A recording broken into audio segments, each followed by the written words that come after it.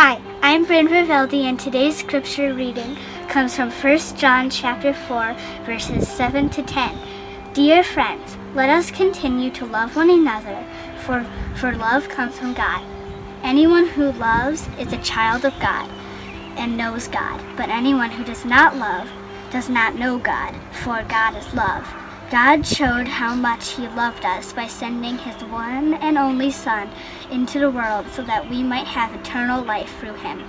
This is real love, not that we loved God, but that He loved us and sent His Son as a sacrifice to take away our sins.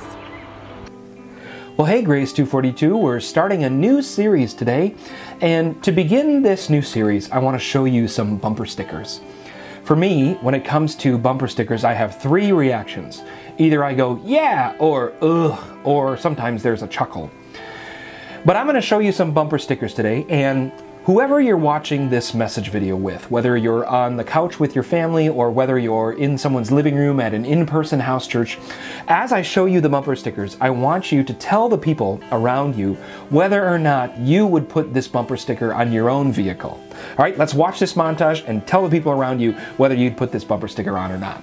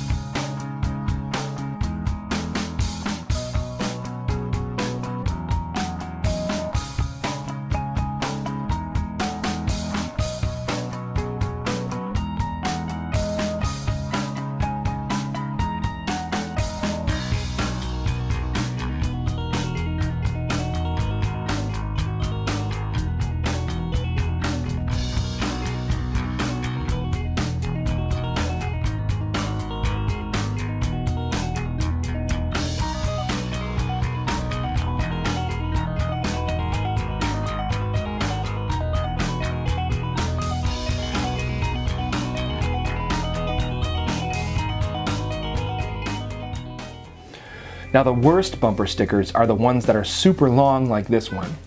It's dangerous to take your eyes off of the road for that long just to read a bumper sticker.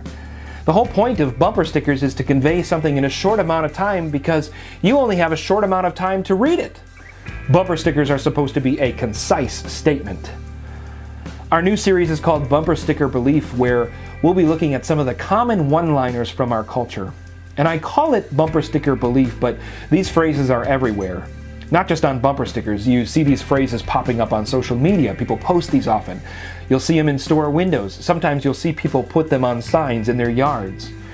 Since we're constantly being exposed to these mantras, I want to scrutinize them according to Scripture.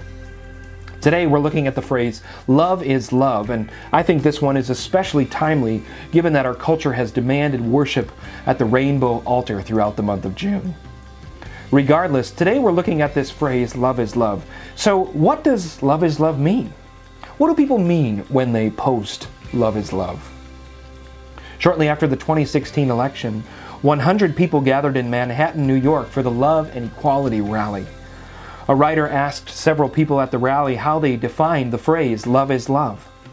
This woman answered, love is love means being able to love my wife in public, indoors and outdoors, to not hide our love, to be able to hold hands, to stay married and not live in fear that our rights and our marriage will be revoked, being able to love my wife freely.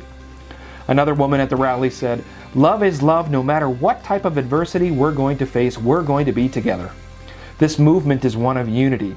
It just seems like generation after generation we have to fight the same oppression. You have elitists, bigots, and racists, but at the same time we've also had freedom riders, civil rights activists. You still have the people willing to fight for one another and protecting human rights. That's what love is, and it doesn't matter what face it comes from. When asked what love is love meant, Rebecca Foles responded with a story about how she never gave up on her dreams to become an occupational therapist. She sustained an injury and people told her she could never become a therapist, and despite the odds, she went through 12 years of therapy and schooling, and today she's been an occupational therapist for 20 years. Shirley Herman said, "Here I am, 75, who's been with my partner for 44 years. I thought the world had really changed and people got used to differences. I think love is the opposition. We gotta get over it. We gotta feel empathy. We gotta feel connection with our neighbors, and the reality is, we're all different." But out of all the answers, I think Angelique Kennedy gave the most comprehensive and succinct answer.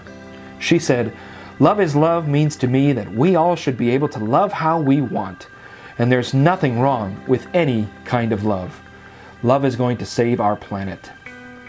I'm grateful for this article because it gives people who stand by the phrase "love is love" a platform to define what they mean when they say "love is love." And what I want you to notice is that everyone's definition is different. When humans get to define love for themselves, there are lots of different definitions. When humans define love, it's wide open. Everyone is going to come up with something different. What I want us to see is that when humans define love, there are no boundaries. I knew it was only a matter of time before I would be able to reference this in a sermon. Way back in March, at the beginning of the pandemic, a Netflix show was catapulted to fame, I think simply out of people's boredom. That show was Tiger King. The show is full of cringy, unbelievable, crazy moments. But I think one of the most cringy moments was the wedding footage where Joe Exotic, the Tiger King, who was already married to John Finlay at the time, brought Travis Maldonado into the marriage as well. And then in the same show is this other character, Doc Antle, who has at least 3 women in his life and describes himself as polyamorous. He wears a wedding band, but yet he claims no spouse. I just learned about Woody Allen's cringy love life.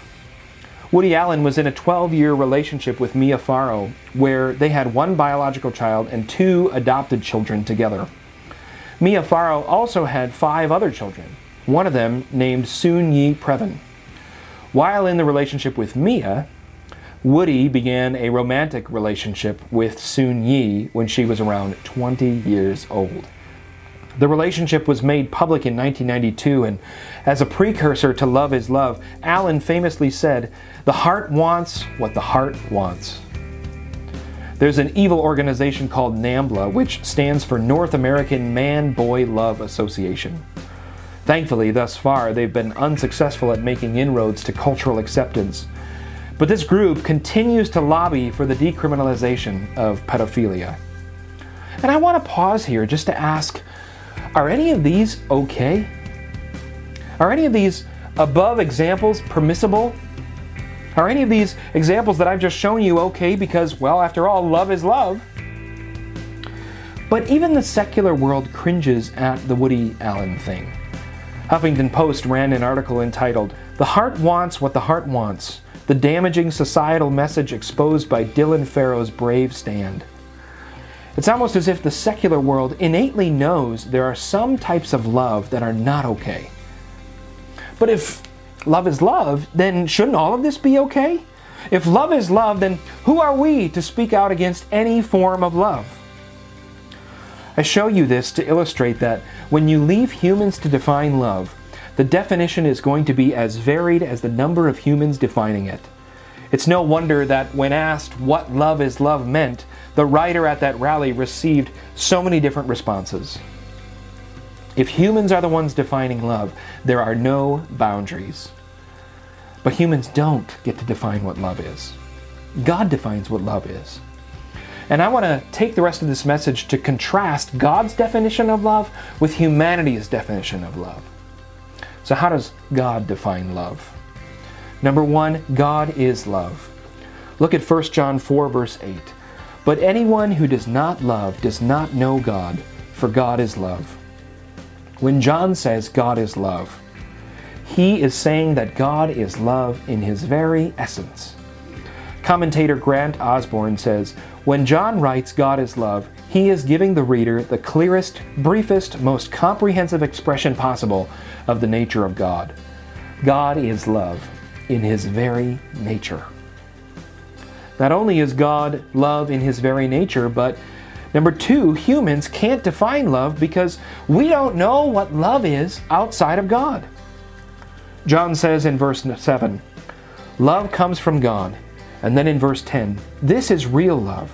Not that we loved God, but that he loved us. And then a few verses later in verse 19, John says, we love because he first loved us. God defines love first because he is love, and second because we don't know what love is outside of him. The only reason we know what love is because God loved us first. I remember being a freshman in college at Moody Bible Institute, and I had to take this introductory theological course called The Church and Its Doctrines. And that course was taught by Dr. David Finkbeiner, and Dr. Finkbeiner looked exactly how you would expect someone with the last name Finkbeiner to look. But I did really poorly in the class because I had never thought this way before. When you have a theology class, you're largely dealing with the metaphysical and the nature of reality. And I had not been taught or had not had to think that way ever before in my life. And so here I am, this freshman in college, and now I'm having to think theologically, metaphysically, and I had never thought that way before. And so now I'm stepping onto a playing field that just a month before I had no idea even existed. It took becoming a freshman at Moody and having to take that course for me to even realize there was this whole other world out there that I had not yet been introduced to. In the same way, we don't even have a category for love without God. The only reason why we know what love is because God first loved us. The only reason why we know love is because God introduced us to love by showing us what love is. God defines love by his very nature and by showing us what love is. So how does God show us what love is? John says in verses 9 and 10, God showed how much he loved us by sending his one and only Son into the world so that we might have eternal life through him. This is real love. Not that we loved God, but that he loved us and sent his Son as a sacrifice to take away our sins. God shows us what love is in Jesus and in his sacrifice on the cross. In Jesus, God shows us that love is giving of yourself for the other. In Jesus, God shows us that love is sacrifice. In Jesus, God shows us that love is selflessness. Verse 10 of John 4 says, this is real love. He loved us and sent his Son as a sacrifice to take away our sins. This is love. That when we were separated from God and dead in our sins, God sent his only Son, Jesus, to become a sacrifice on the cross for us so that we could be brought back to God. This is God's definition of love. Number one, that God is love in his very essence. Number two, that we can't know what love is outside of God. And number three, that love is self-sacrifice. So how does God's definition of love contrast with the world's definition? And furthermore, how can we live into John's command in verse 7 to love one another? We'll cover that in part 2 of this message next week.